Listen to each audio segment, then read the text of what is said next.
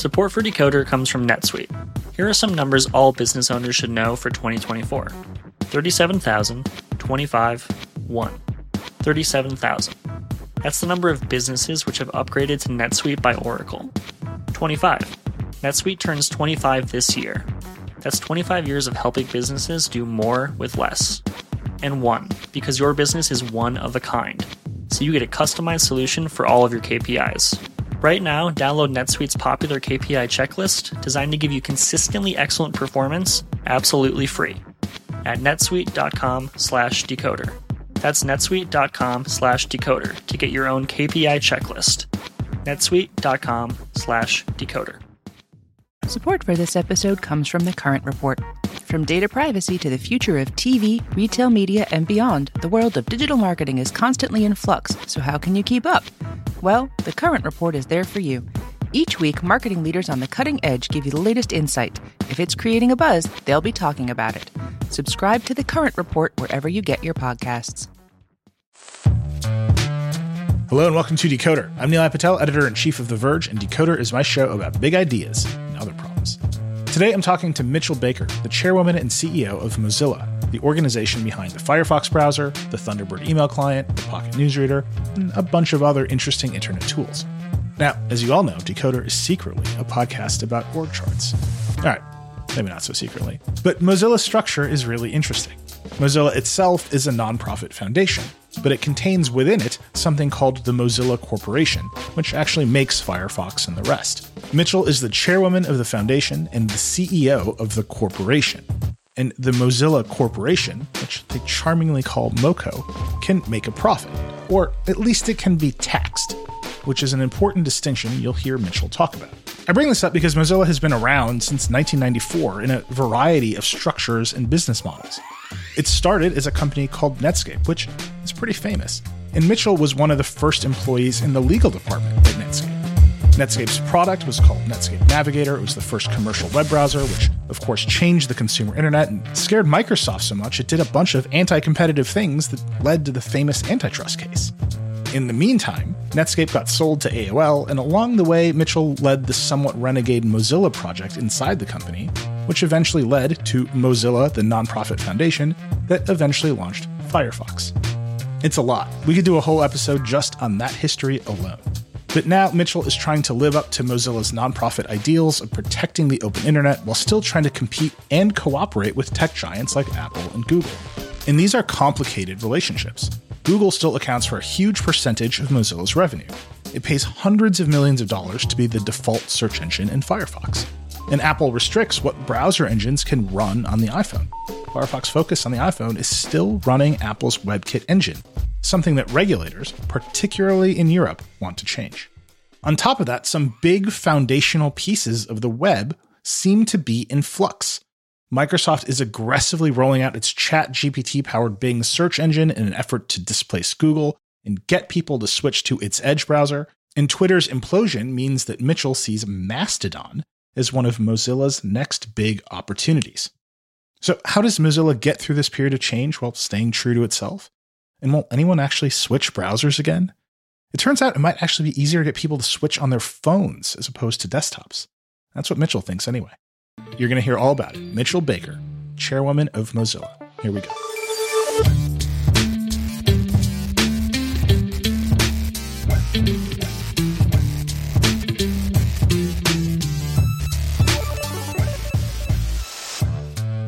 Mitchell Baker, you are the chairwoman of the Mozilla Foundation. Welcome to Decoder. Thanks. It's my pleasure. We were just talking before we started recording. You and I have been around each other for a while, but we've never met before. So I'm very excited to meet you and talk to you. I think it's going to be a good show. Likewise. So let's start at the start. I think most people know Mozilla because of Firefox, but Mozilla has a much longer history. You have a much longer history with Mozilla than just Firefox. Explain where Mozilla started and how you have been a part of the picture for nearly 25 years now. Yes, Mozilla started with the very beginning of the consumer internet, actually. You know, in the time before time, meaning before the internet, when software wasn't connected, there was a little kind of innovative thing called a browser. It was first created by a company called Netscape. And the browser was literally the beginning of the consumer internet. Before that, if you were a grad student, mostly in the sciences with a command line, you might actually use the internet, but most of us didn't. And so the browser is what changed that. That was made public by a company called Netscape. And even in the Netscape days, inside the code, the browser was called Mozilla. There's a thing inside the code that talks to the servers. Every time a browser makes a request, it says, hi, this browser sends what's called a user agent. And that's been Mozilla from the very beginning of the consumer internet. And so our history goes back to like the source, actually. And that was an engineer's kind of inside joke inside Netscape. We used to laugh. Netscape, it's spelled Mozilla. And so when it became time to open source the Netscape Navigator code, Mozilla was a clear engineer's insider development way of thinking. And so the open source project became known as Mozilla. It started inside this company, Netscape. That company was bought by AOL. Then eventually we spun out of AOL to form an independent organization, which is a nonprofit. Because at Mozilla, the open source is really tied to public benefit. So it was kind of a no-brainer that we'd start as a nonprofit. There's so many interconnections here. The current CEO of Vox Media, Jim Pagloff, was at AOL when it acquired Netscape, and he was like instrumental in that deal. And there's all these like winding connections. But Netscape itself and Mozilla have this kind of winding corporate history. It was this incredibly important product. Obviously, Microsoft showed up with Internet Explorer. There was an entire antitrust trial about Microsoft trying to kill Netscape. AOL bought it. It becomes open source. Not to dive too much into that history, but that seems like it still, to this day, colors Mozilla as a foundation, as a company, that it is independent of big tech. Is that just my perception from the outside, or is that how you feel as well? We feel that way as well. We are unusual in having a nonprofit at the core of a global technology company. We like it because it means the fundamental motivation is different, right? Our shareholder is not looking for maximum financial return. It's looking for maximum public benefit. So we do run a business through a subsidiary that pays taxes. We want to run that business well, but the goals of the shareholders are not, as I said, every last penny or maximum financial return. So we see that as quite different and actually quite important to how we fulfill our mission about the internet. And yes, there is a long history with Microsoft.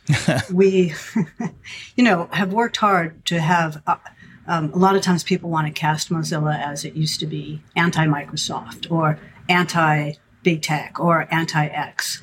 And we have a positive vision of what the world could be. We try and identify ourselves as what's the nature of internet life that we want? How do we make things better? So we try not to have a chip on our shoulder. But many of the things that were true in that antitrust case from the past are still true today.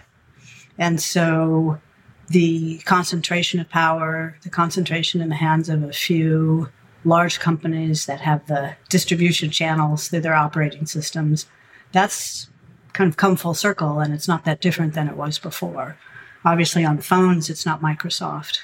But, if you still look at desktop computers, Microsoft is still a major player there. So in some ways, it's like a circle or a spiral, maybe, where we try to keep our role moving forward. Currently, really working hard to modernize ourselves for the next 25 years so that it's Firefox as the beginning of a history of great things. Yeah, I asked a good friend at a big tech company, what should I ask? And they said, just say European regulators, and then she'll talk for an hour. And I promise we'll come to that. I just want to take one step back, though, and kind of understand Mozilla as it is now, not Mozilla of 25 years ago when it was defined by this battle against Microsoft.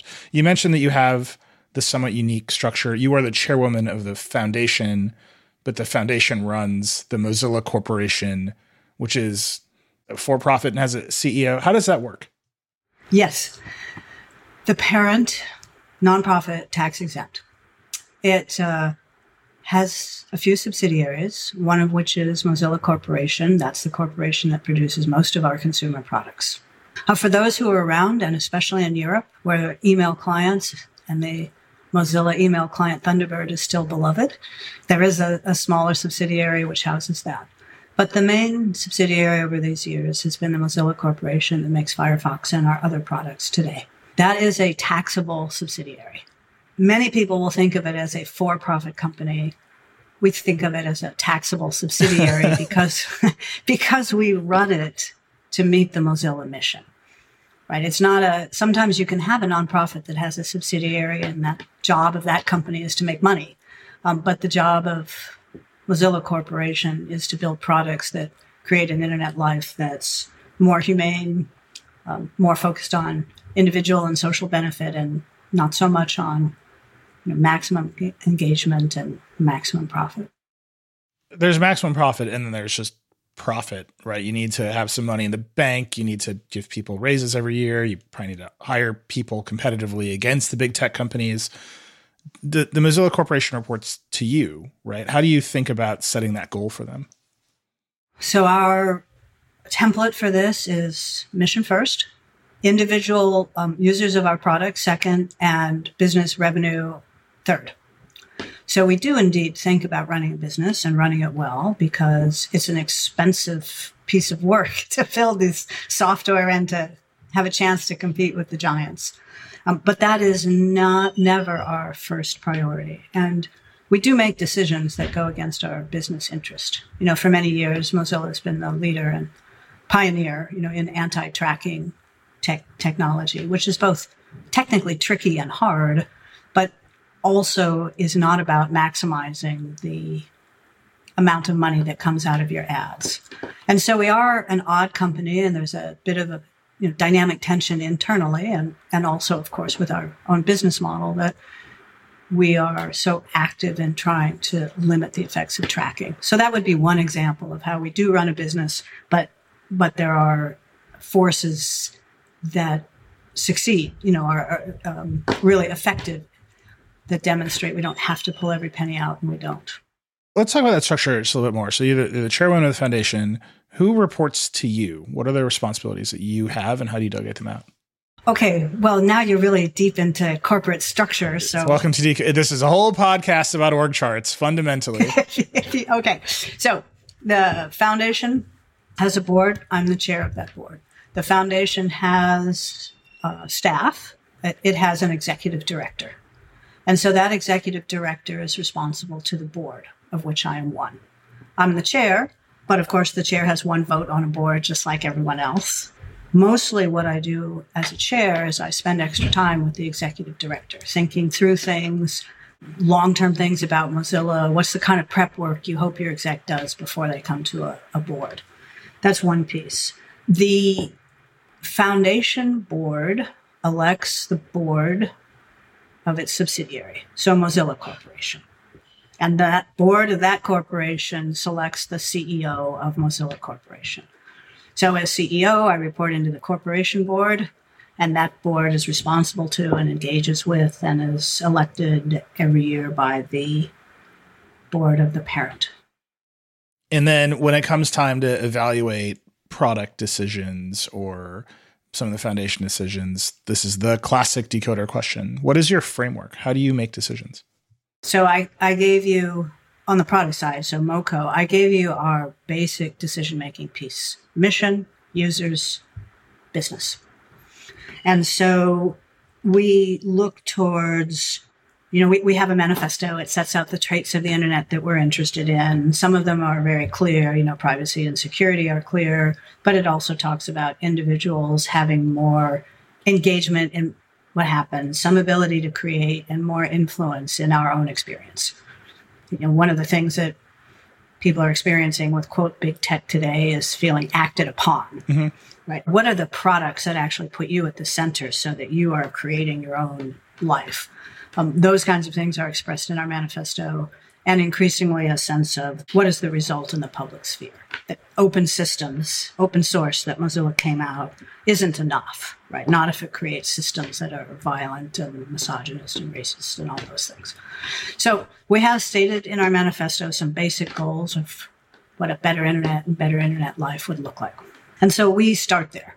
One of the things I think that's been weak about Mozilla's products in the last, say, 10 years is it's easy to get wrapped up in the mission or the manifesto and the ideal world that we dream of, and not be well grounded in what is it that people actually need today and what problems do they have.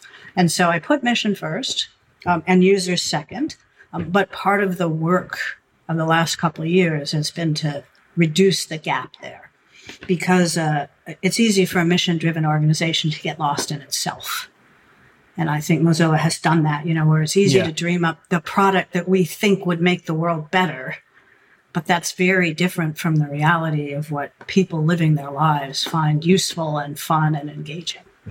And so mission's always first, but in decision-making is pushing the user, customer, consumer much closer to the mission piece so we get a better match of that. But Mozilla's not here to create a product, even a successful one, that we think isn't moving the mission or a better internet forward. Right? If we were purely a product company, we should go off and do it in the normal structure, which is not as a nonprofit. Yeah, this does seem a lot more complicated, but this is all because of the mission of the foundation, right? Well, the mission of all of Mozilla.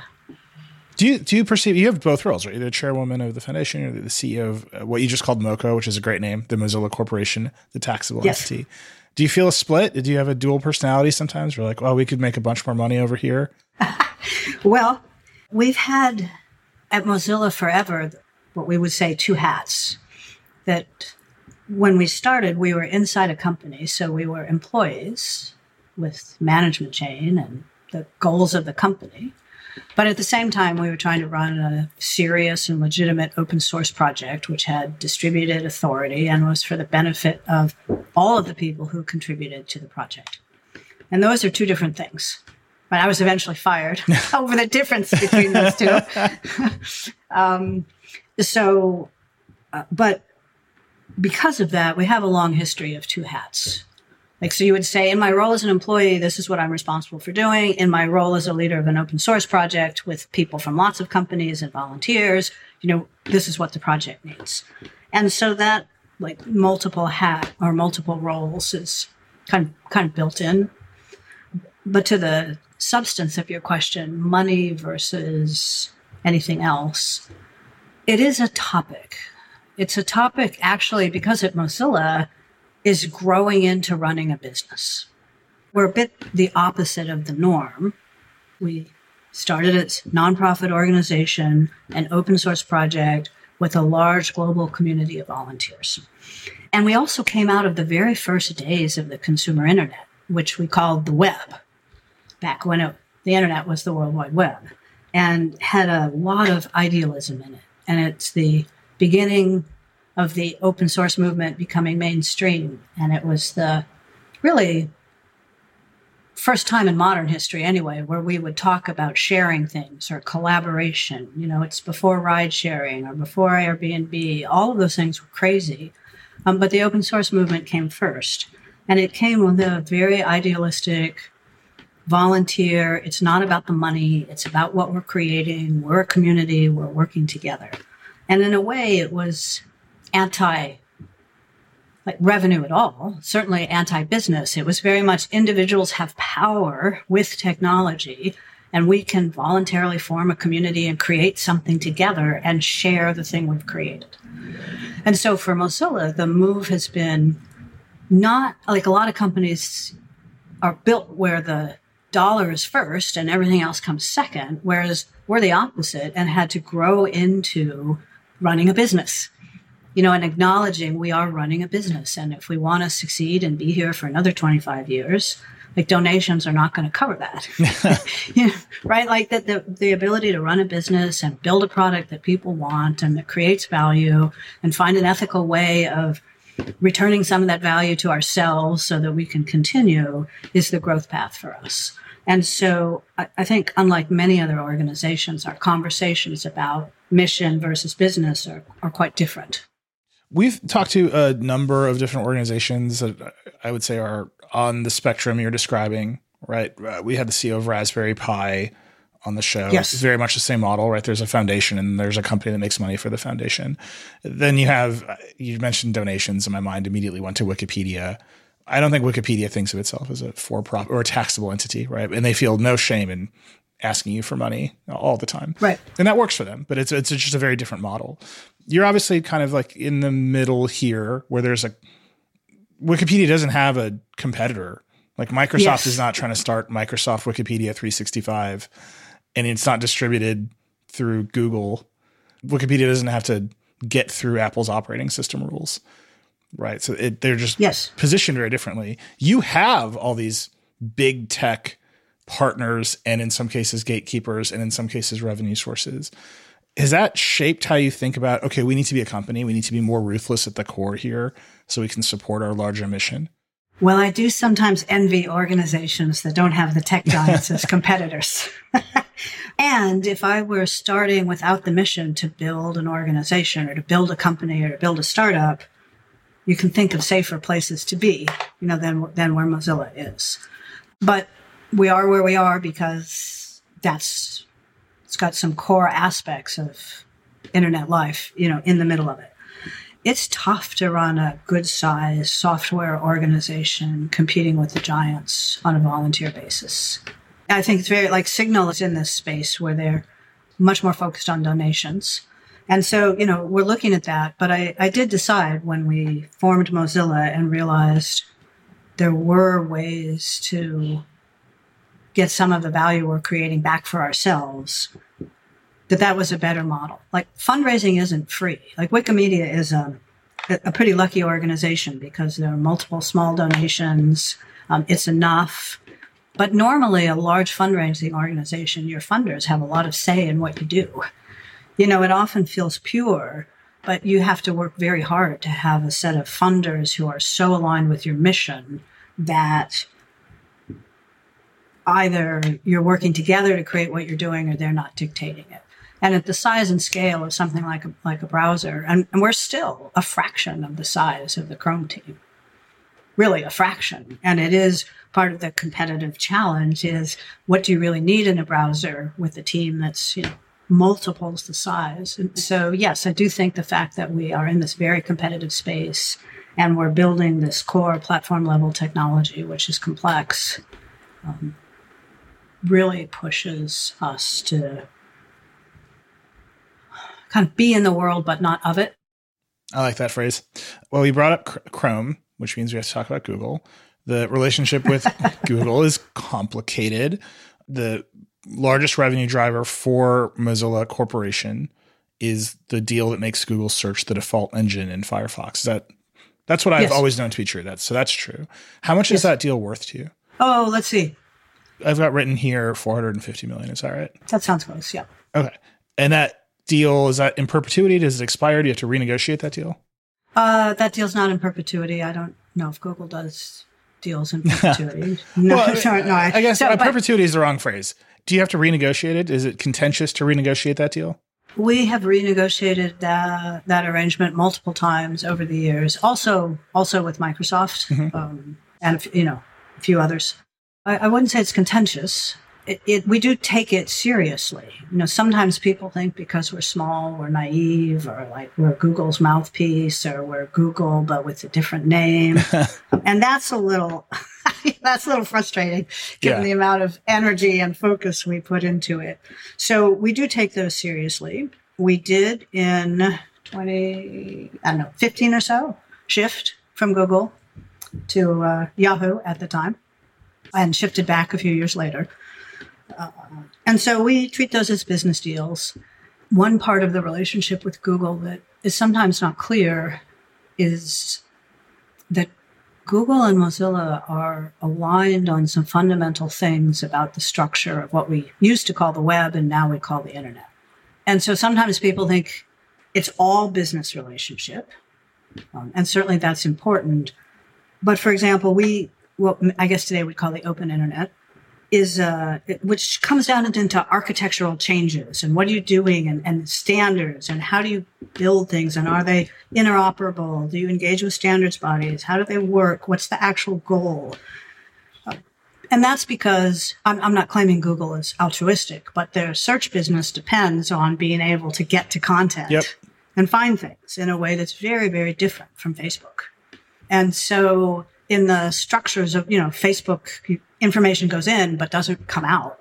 Yeah. Really, right? And so a Facebook-like model pulls information in, and then it all stays in this private space. It's not of the web or of the open internet or whatever you might choose to call it, which has some pretty deep design implications for us, and of course, some pretty deep revenue implications. And so there are a bunch of basic, like, how is the internet built areas in which our view of the world is more, is aligned with Google. And so we see that relationship when you say it's complex. That's very true. It's competitive. There's no question. It is this business partnership piece. And there's also what is the nature of the underlying system that we're trying to build. Now, Android's a different story, right? but on the browser and website. One place where Google is very successful in expanding the reach of Chrome without having to deal with Apple or Microsoft or anybody is Chromebooks, right? They partner with hardware vendors. They sell laptops that basically just run Chrome as an operating system to schools and others. Is that something you would do to say, okay, we got to get away from the two big operating system vendors. We got to go do it ourselves. Why not make a Firefox book? Yeah. The Firebook. The Firebook. Yeah. The distribution channel without the full operating system piece is pretty tough. And so that would be, once again, picking another area with the same product to go head to head with Google in an area where they're really better set up for it and have multiples of resources. Have you asked to put Firefox on a Chromebook? I think all the Chromebooks are built on Chrome. I was wondering. It's almost a non sequitur. Like a Chromebook is built with a Chrome OS. So the distribution piece there, it's a resource intensive game. So like choosing that as the area to go once again head to head seems like bound to be difficult and not likely successful. We need to take a quick break, but when we come back, we're going to talk about Microsoft's recent update to Edge.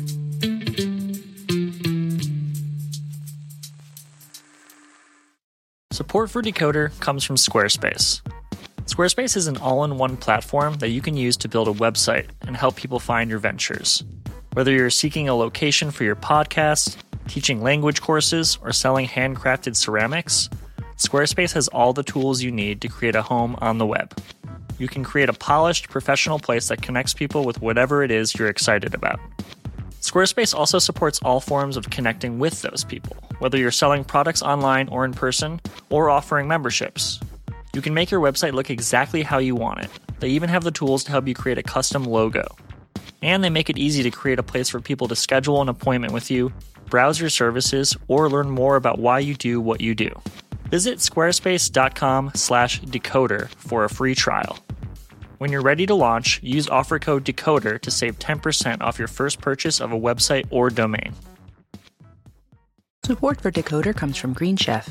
If you could make a single change in your life that made you feel better and got you performing at your highest level, you'd do it, right? That's what makes Green Chef such a no-brainer. The meal kits offer a ton of delicious options that make it easy to eat cleaner and feel better without spending hours in the kitchen. They'll deliver everything you need to make convenient, wholesome, tasty meals right to your doorstep with more than 80 meal options available every single week. Green Chef's menu is packed with farm-fresh ingredients you might not find elsewhere, like figs, artichokes, and sustainably sourced seafood. Plus, their menu now includes a ton of science-backed gut and brain health recipes, which were developed with dietitians to boost energy and immunity while improving digestion. Go to greenchef.com/60decoder and use code 60decoder to get 60% off, plus 20% off your next 2 months. That's greenchef.com/60decoder and use code 60decoder to get 60% off, plus 20% off your next 2 months. We're back. We've been talking about Google. And when we're talking about your relationship to Google, we're distinguishing Android from Chrome. That's because you make Firefox, and most of your revenue, almost all of your revenue, comes from setting Google search as the default search engine in Firefox. Is there another set of products that could make that much money for you, or another way to make that much money out of Firefox? So let me step back for just a sec and say we have been increasing the diversification of our revenue over the last few years. It's still the case that the bulk of our money comes from search and the bulk of the search money comes from Google. So we haven't fundamentally changed it yet, but have a pretty significant effort coming close to double digits in revenue that's not from that, maybe say 15% now, which again, it's only 15%, but from where we were, say, 3 years ago, it's a pretty dramatic change. Are there other ways to generate revenue? Yes. Are there other ways to generate that amount of revenue in the current product, Firefox? That I think is unclear. We have in our revenue diversification, some of that is through Firefox. So there are ways to diversify. Is there another, we'll call it $500 million business inside Firefox right now? That I don't know. Certainly, search has been the killer app and business model of a generation. So it's hard to say that we're going to find something that equals that in the same product. But that said, we're early in the diversification piece. We have some other things that we're kind of exploring and might hope bring to market. But the thing about search is people still want it and are drawn to it, right? It's a really valuable tool. And, we can see even with the interest in generative AI, some of the questions is, well, how does it change the core use cases? But I think no one thinks that the question of trying to find things online is going away. So this is really interesting. Just by dint of coincidence, I am talking to you after I was in Redmond, where I spoke to Microsoft CEO Satya Nadella about generative AI.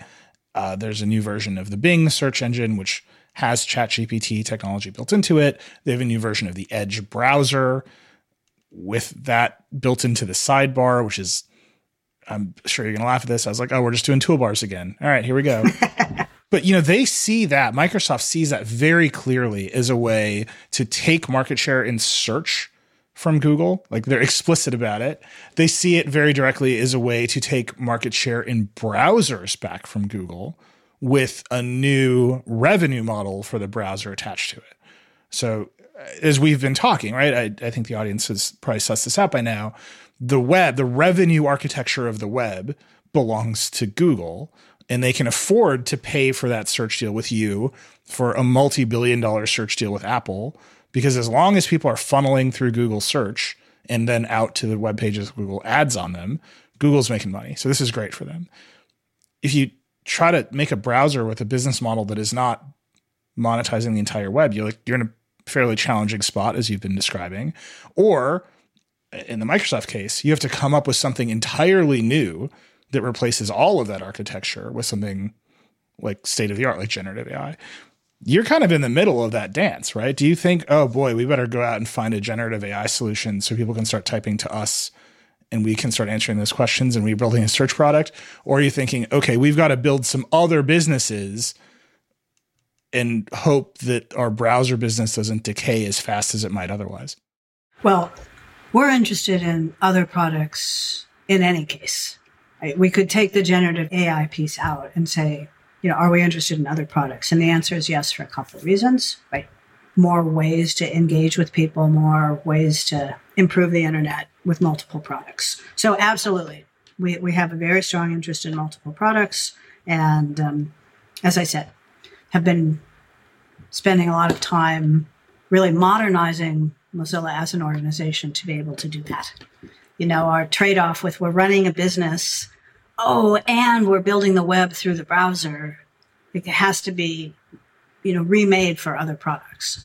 Then on the generative AI piece, it's pretty interesting. I mean, it framed in the browser and business model, but first of all, it's pretty interesting. It's also pretty new. Microsoft, I guess it's a good week for Microsoft. They are enjoying generative AI. They are enjoying themselves. Yep. Yeah, exactly. And we'll see, if first week, first month advantage, how long, what that actually ends up being. I think it's probably a mistake to discount Google, based on a bad week. A particularly bad week, but I'm with you. Yeah, well, core technology, where'd it come from? Yeah. Right. So we'll see. Do you think there's opportunity to capture share in web browsers back? I mean, Nadella said this to me, and I thought, I haven't heard this in ages, that we think we're going to take market share back from Chrome. Is that an opportunity that you think about from your chair?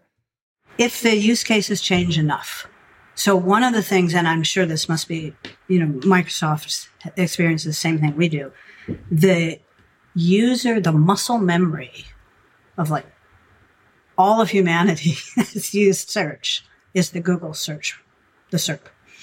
Right? And we've tried a lot of different ways in Firefox to give people different options. And the muscle memory is intense. People will find surprising workarounds to get themselves back to a search results page, even if we're pretty sure we can give them what they want faster. So I do agree that when you have enough change in expectation, that's an opportunity. So in that sense, I think the browser space could change.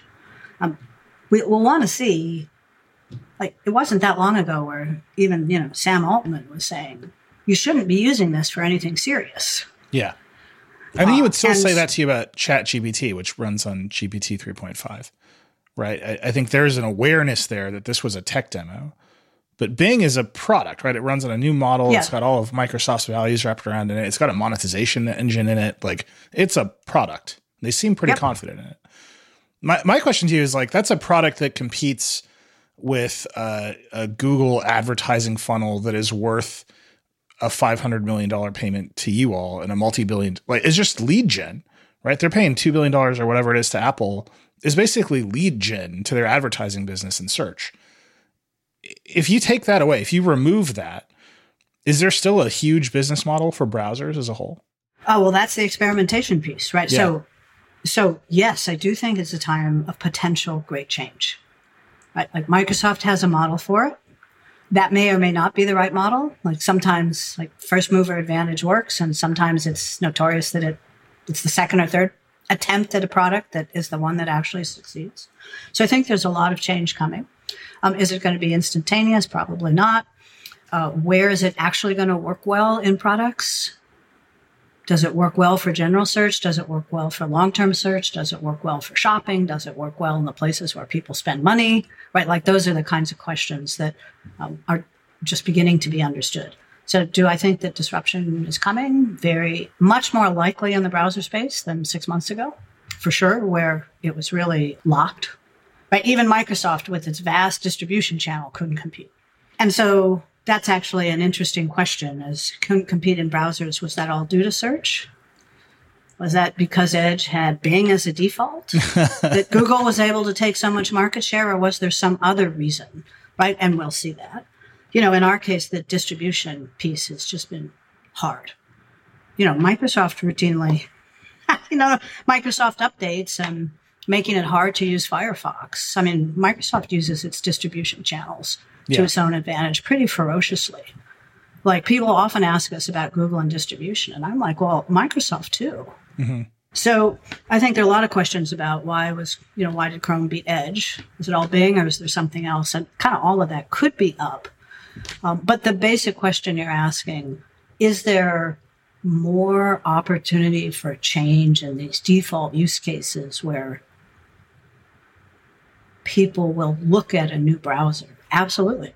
Do you think that you have to build the generative AI products into Firefox to take advantage of that disruptive moment? Well, at some level, the answer is yes, because that's the new technology. Yeah. The question is how much and what does it need to do? And like there's an OpenAI level of investment, right? And then, but there's, which, Mozilla won't make, that's for sure, right? That's billions from Microsoft there. But what is it that provides the use cases that people want? So I think AI in general, for sure, and then generative AI as a particularly non-step function, a particularly steep kind of change. So yeah, I think we'll see some changes.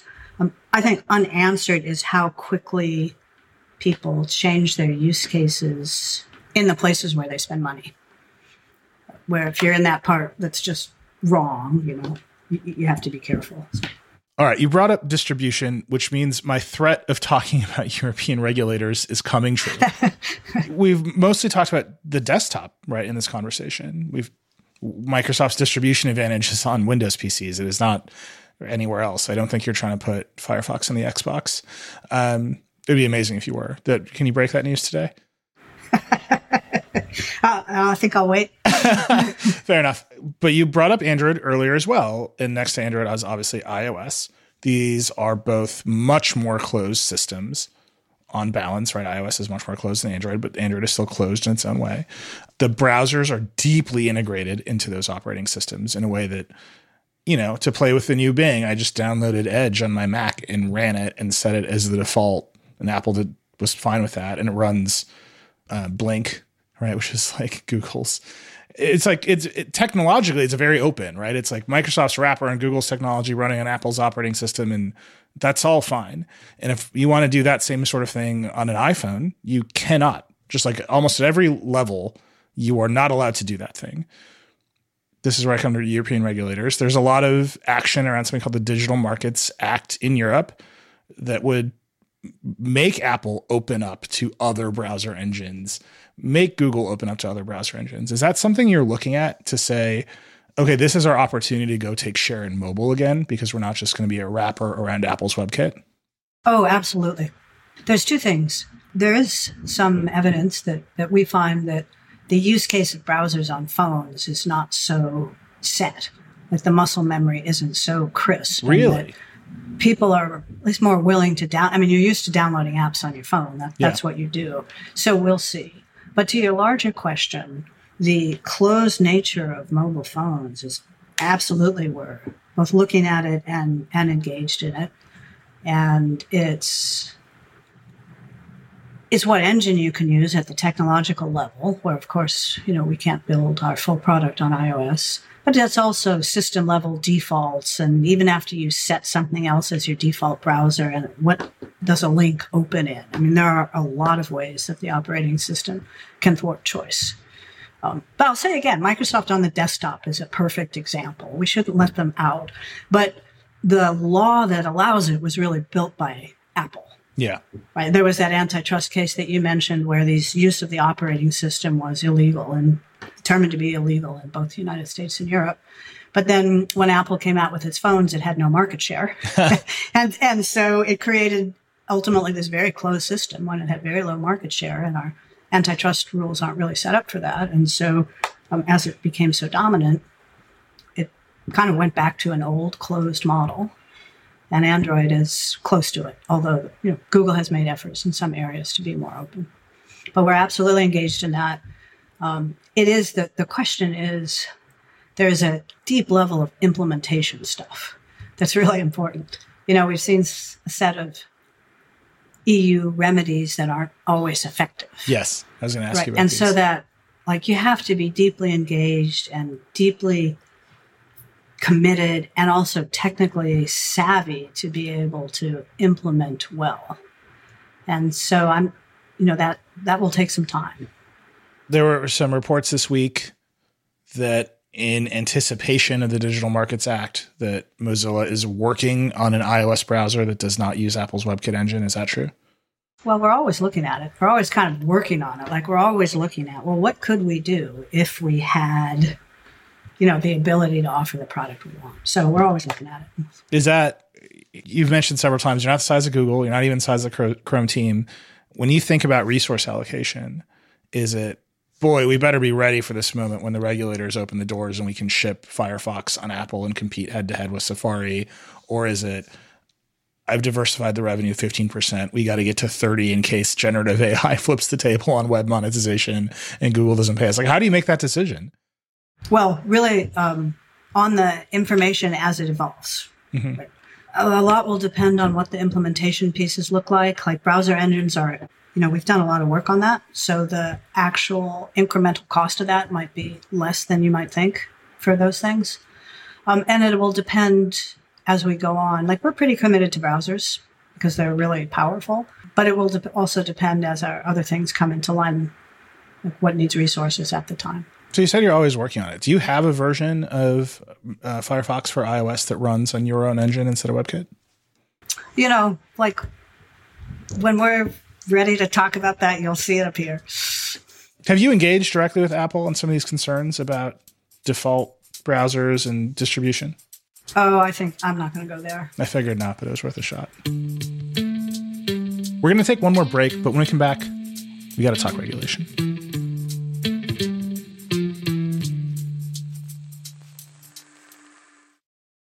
Right now, businesses are facing tough choices.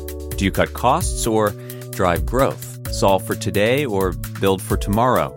Do you satisfy your shareholders or satisfy your customers? The answer is yes. You don't have to choose. With the intelligent platform for digital business from ServiceNow, you can say yes to unifying your existing systems and yes to accelerating growth. Visit ServiceNow.com to see how we can help you put yes to work. The world works with ServiceNow. Support for this podcast comes from Smartwater. Life moves pretty fast. Are you drinking water that can keep up? Smartwater Alkaline has everything you need to stay hydrated, no matter where your day takes you. Whether you're pitching a tent or your next big idea, Smartwater Alkaline can help you perform your best. It delivers a pure, crisp taste that makes it the perfect chaser after a big workout. Elevate how you hydrate and pick up a Smartwater Alkaline today. To learn more, visit drinksmartwater.com.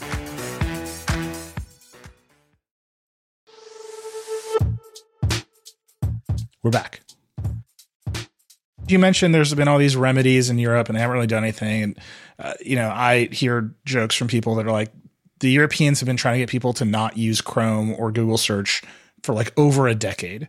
And the market share is rock solid. And these are big interventional remedies, right? This is you boot up your Windows PC and it puts up a browser ballot and people still pick Google. You boot up your Android phone in Europe and it's like, do you want to use Google search? And people pick Google over Bing. And the government has installed these choice screens and they don't seem to do anything. Like that's yeah. That's the numbers are the numbers, right? It's yes. Like Well, that's yes, exactly. And the DOJ has this lawsuit about, browsers someone like us couldn't have Google as a default, right? Which is kind of like, I don't understand why the US DOJ thinks it's going to do whatever it wants to Google by forcing Mozilla to fight against our customers. Yeah. Right. Like, so we see that very close to home as well. I think for consumers, the question about browsers on their phone is not about browser engines. Okay. Like that's a systematic level question of what's the architecture of the world that you want. But for consumers, it's much more what's the experience. Is the experience good? Do I want it? Like it's our job to make a product that's got stuff that people want in it. But stopping the operating systems from hindering that would be very helpful. I mean, just the simple thing, you can set your default browser, but links are still going to open in something else, right? You can't actually, on a phone, really set things to be default. And so there are a lot of ways where the phone operating systems also fight against people choosing what they want, which I know about in the browser space. So I think that's helpful, but you have to have some competitive piece that makes sense. And that's what the EU remedies to date really show us. To bring it back around to generative AI, right? Microsoft thinks it can get share back from Google search and get share back from Chrome because it has a cool new feature. That's it, right? Like they're like, we're ahead and you can talk to a robot and the robot will write you a poem. And people want to use that so badly, we can be like, install Edge on your computer and use it. I mean, they're at the point today, we were laughing about it in the Verge newsroom today. It's a wait list. And if you set your default browser to Edge, you move up the wait list. See, there you go. That's how much they think there's demand for their cool new feature. Why is that okay? Why? Right. I could make an argument that that's of course okay. Like they've got a cool feature that they're giving away for free, and they're like, just change your default to our technology instead of theirs. Like, right. Fine. But it is something that no one else can actually do. Google could do it on their own things, but it is a privileged position in that setting. Is there another feature for the web that you could gate against set us as your default? Download Firefox and set it as the default, and you can get this other thing. Because one of the tropes we have on Decoder is people pick convenience over quality all the time. It's like an iron. It comes up most often when we talk to music executives, where they're like, now there's 95 channels of audio. And I'm like, yeah, but are the file sizes small? Like, people are going to pick convenience over quality over and over again. And here, what you have is there's been nothing except for the browser is faster and it respects your privacy that has trumped convenience for people. And even that hasn't really trumped convenience. And now there's one feature in the past decade, which is it's got this chat bot built into it that is making people think, oh, I should do something that's less convenient. Do you need a feature like that to compete in browsers, or is it we're flipping the table on the Google built revenue framework of the web and it's just open season? Okay. Question one. Yes. I think Sorry. You can tell I care about this quite a bit.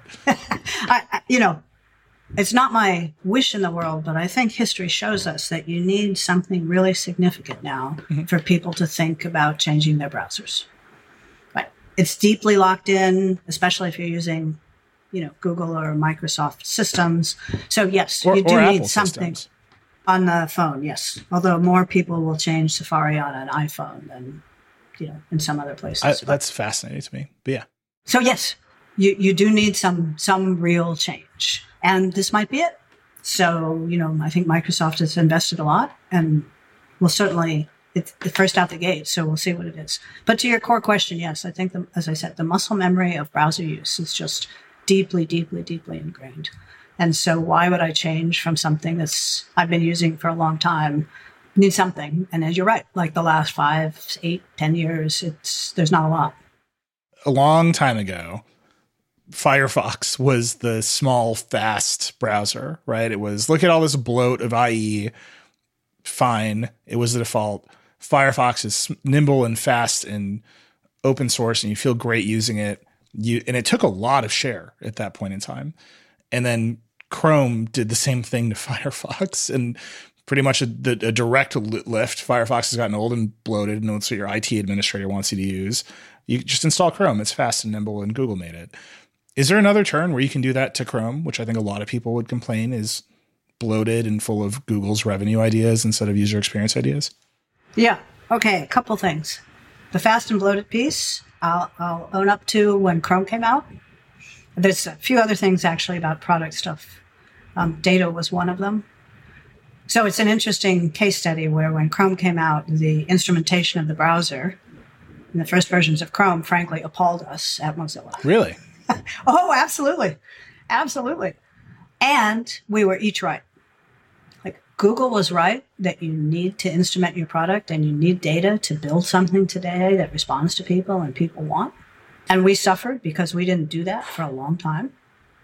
But we were right that the wholesale vendor instrumentation and collection of whatever data was useful or could be had for my own purposes is a problem too. Right? And so you see that. So Chrome had the advantage when it came out, new generation, built by Mozilla people who understood the flaws of the old one for sure. So next generation technology. It was faster and better at the time. And their view on data, data collection practices were pretty radical for us at the time. So, we spent a decade trying to figure out and building like telemetry for our products that allows us to build what we need that we're comfortable with and think if our users, privacy conscious users dove in, they'd be comfortable too. But we have, Firefox is performant and has a bunch of benefits that Chrome doesn't now. So I do think it's possible. I think we've done it to get that wholesale like order of magnitude or next generation technology in the browser space. That I haven't seen that on the horizon with the browsers the way they're configured. Could you make something smaller? Like if it turns out it's only what we really want to do is talk to our browsers and not read so much, maybe you get something much smaller. Like really a lot of the complexity of the browser is rendering all this stuff. Right? If you're not doing that, it probably can be a lot smaller and lighter. And so you might be able to get that kind of massive change. But anyway, right now, I do want to come back and say Firefox as a product is a good product. The performance characteristics are worth looking into. And I can't let you through even about the past, leave that unaddressed. I appreciate it. I'm sure your team will appreciate the fighting spirit there. There's some news about Thunderbird today. It's the email client for Mozilla. There's a long video about why Thunderbird is the way it is and a new version's coming out. It occurs to me as I was watching this video, Firefox is the instantiation of a very important protocol, right? It's HTTP and the web and all this stuff. Thunderbird is about email and the internet protocols that run email, which are open source and anybody can plug into. And this is where the successes have been, right? How do you build values-based products around these open protocols that anybody can interact with and that comprise the internet at large. The web, we've been talking about almost the whole time, has been like radically commercialized and closed down, and those protocols aren't really up for grabs the way that, you know, when I got my first iMac, there was like 10 browsers you could use, and like that just isn't the game anymore. Is there another protocol that you can see on the horizon that allows you to enter with another values-based consumer product and say this is the way it should be? The obvious one today is Mastodon. Okay. Right, which is a decentralized protocol. Probably you'd say much more like email than you'd say it's like a closed garden. Yep. And you're thinking there Mastodon is Mastodon, or Mastodon is ActivityPub, which is the sort of protocol that underlies it. In the consumer space, if there's anything at all, it's Mastodon. Yeah. Right? Like the protocol itself. I think that's a really interesting question, which is the nature of the community around Mastodon. Mm-hmm. Right? And when we think about it, how much is the protocol itself and how much is actually the community of people engaging with it and building things and trying to do something new. So the protocol itself is like a distributed protocol, and they're, take time and energy and stuff to build. They're complicated, but the real success also needs a set of people who are interested enough to do something different. And that, I think, is the larger Mastodon question. So who knows where it will go? Mozilla is, as we've said, going to shortly stand up our own instance of it so that we can learn more, understand more, contribute to the community, and really begin to explore hands-on how far might this protocol go. And do you think it's about standing up an instance, so it's Mozilla.social or whatever it will be, and people can sign into it, and it is a social network that Mozilla controls as part of the Fediverse? Or is it about we're going to build tools that let anybody stand up a server? Yeah, there are some, I think Squarespace announced something like that today. Or is it we're going to build a client for this larger protocol that is very difficult to use, the way that Firefox is a client for a set of web protocols that a normal person could not themselves use? The first step is to actually be an active participant in that world and do some learning and not roll in as the whatever it is, gorilla or some giant thing that's like, sure, we know everything and we're going to build, tell you how it is. That's not what we want to do. So there's a question about the open source project and protocol and its development. I think for where Mozilla has a fair amount of history, as you point out, in open source, so that might be an area, but that depends a lot, of course, on the project. And then there's also a user experience for people that's easier or comes from a name that people know and trust. Like the current Mastodon instances are community-based. So it's possible, like Mozilla could be the place where a kind of broader group makes sense. If that's to occur, there's a client, but there's also, of course, you run an instance, you're running a server, so you're running a service, and those things can vary a lot. So there's some exploration in what's a service that would make sense. You're trying to, you've got a current community, and then you're trying to think about what would a broader set of users be. And it's a little, it's a bit of an art to be able to span the two of those.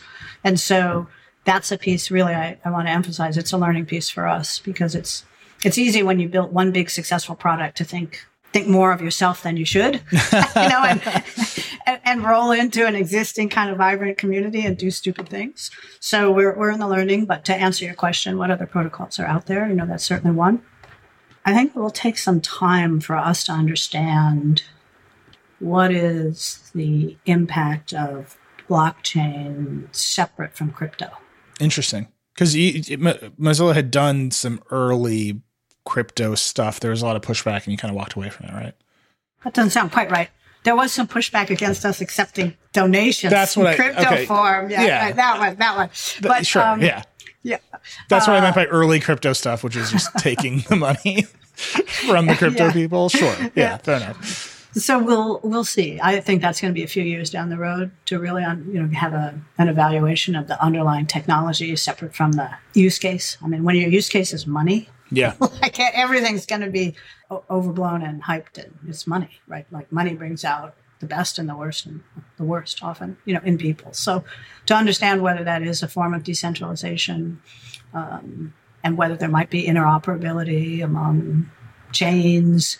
I still think that's a long-term question about what I call decentralized technologies, but I don't think we're going to see a lot of that in the next couple of years. Do you think more of your energy is pointed at Mastodon over crypto right now? Oh, sure. In our earlier call, your team you have a new C-suite in Mozilla Corporation, and your team referred to them as big tech refugees. Said the whole C-suite worked at big tech companies like Twitter and Facebook. One of the frameworks you kind of used earlier in the conversation was, okay, there's Google, which is the open web, and we align on some places and we compete on some places, but this core piece of the information should be accessible. We believe in that. And then there's Facebook, which is a closed ecosystem. You publish an Instagram reel, no one can find it unless you use their products.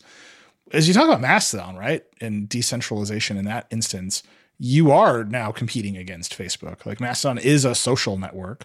It is different in a meaningful way in that it's composed of all these distributed servers, but it's a social network. It's a competitor. It's where people are going to instead of Twitter today. Is there a piece of, okay, you've got this whole team that came from that world that says we can build a better, more idealistic version of that? Well, that may be true in their psyche, but it's true at the bar after work, is what you're saying. But as a business practice and a question of where can we have impact, it's hard to.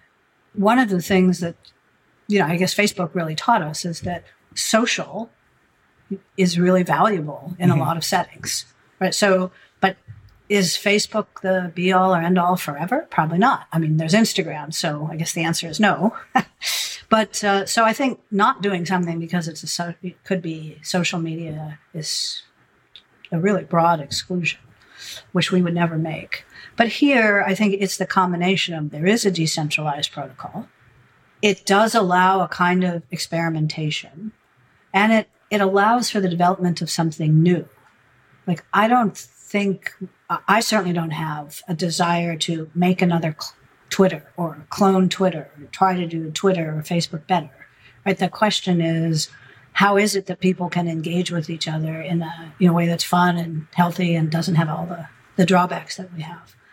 And so, like, Mastodon is interesting because you do have a lot of that experimentation and the questions of content moderation and what's it like to be in this community. Those decisions are much closer to the communities themselves, and it's not one centralized decision maker. So that's an interesting piece on many different fronts.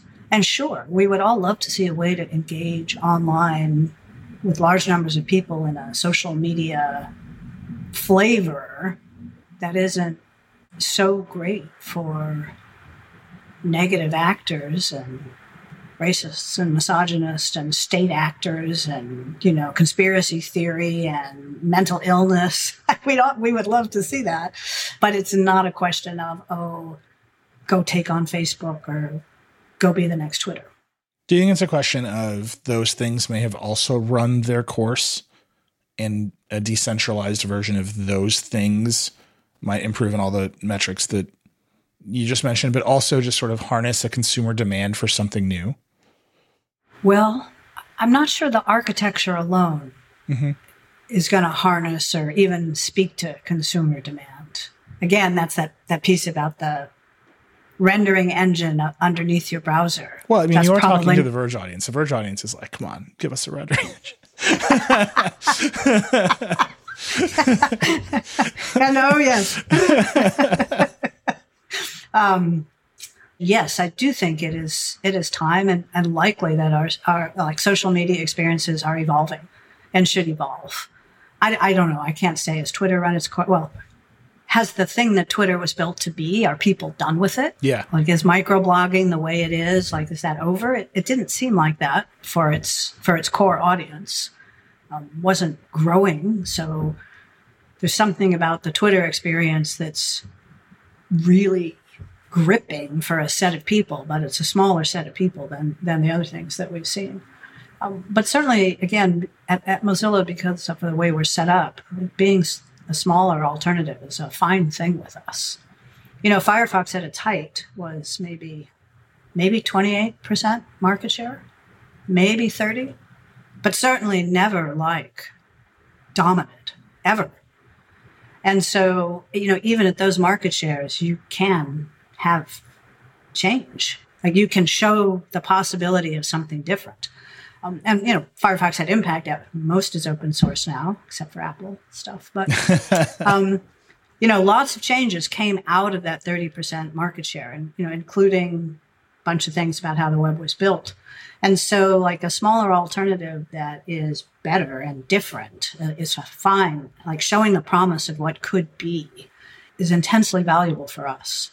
We don't have to take it to like the dominant control everything piece. I think we should learn as Mozilla that you don't want to give up too much because things can change and you can find some of the world that you've built gets twisted in ways and you'd like to have more impact on it. I'm not advocating that Mozilla aim for small shares, but that it is possible to have a pretty big influence at a smaller number than people suspect. And again, for us, that's a really successful case. Yeah, I think that's a great place to wrap it up. What's next for Mozilla? What kind of timelines should we be looking at on some of these ideas? What's next in your priority list? We're starting our second quarter century this year. And so our priority list has got on the full Mozilla piece, multi-product, multi-effort ways of impacting the internet. And so on the product org that I have, as you pointed out, there's a lot happening in browsers still, or right now today. So keep looking for things from us on that piece. Across the range of things that we've talked about, there are multiple products. We have a product called Pocket, which we're in the midst right now of a kind of an expansion of capabilities about that, which I'm not going to announce those things now, but you'll hear about those. So I'd keep looking for those things that are interested. As I said, our Mastodon experiment and exploration will go live pretty soon. So you'll see those things. You'll see more focus on helping people. Privacy and security has always been part of our core. As you said, people opt for convenience very often, but increasingly, you do have to take care of yourself. And so you'll see and hear more from us about that. We have launched on a broader Mozilla piece, Mozilla Ventures, which is a small fund for investing in other organizations that we think can help build a better internet. There's a Mozilla AI organization. We'll come back. We'll say more about that as we go forward. So I think really to keep looking for Mozilla modernizing multiple efforts, more focus on the user and consumer, and a range of new product and offerings coming. Amazing. Well, Mitchell, thank you so much for taking the time to chat today. I hope you come back soon. Yeah, that's my pleasure, and I'd love to. Thank you. Thanks again to Mitchell Baker for taking the time to talk today, and thank you for listening to Decoder. I hope you enjoyed it. As always, I'd love to hear what you think of Decoder. You can email us at decoder@theverge.com. I read all those emails. Or you can hit us up directly on Twitter. We're at DecoderPod. We're also on TikTok at DecoderPod. If you like Decoder, please share it with your friends and subscribe wherever you get your podcasts. If you really like the show, hit us with that 5-star review. Decoder is a production of The Verge and part of the Vox Media Podcast Network. It was produced by Creighton D. Simone and Jackie McDermott. It was edited by Kelly Wright. The Decoder music is by Breakmaster Cylinder. Our editorial director is Brooke Minters, and our executive director is Eleanor Donovan. We'll see you next time. Support for this podcast comes from Smartwater. Want to get a little more from every sip? Smartwater Alkaline doesn't just taste crisp and pure. It's loaded with everything you need to perform at your best, whether you're running marathons or boardroom meetings. Elevate how you hydrate and pick up a Smartwater Alkaline today. To learn more, visit drinksmartwater.com. Support for today's show comes from Deloitte. Do you want a career that meets you where you are and takes you where you want to go? Whatever your individual ambitions, motivations, and skills may be, discover your potential at Deloitte. Right along with purpose-driven teams and a difference-making culture. Be seen for who you are and celebrated for what you bring. Discover your impact at Deloitte. Learn more at deloitte.com/us/discovercareers.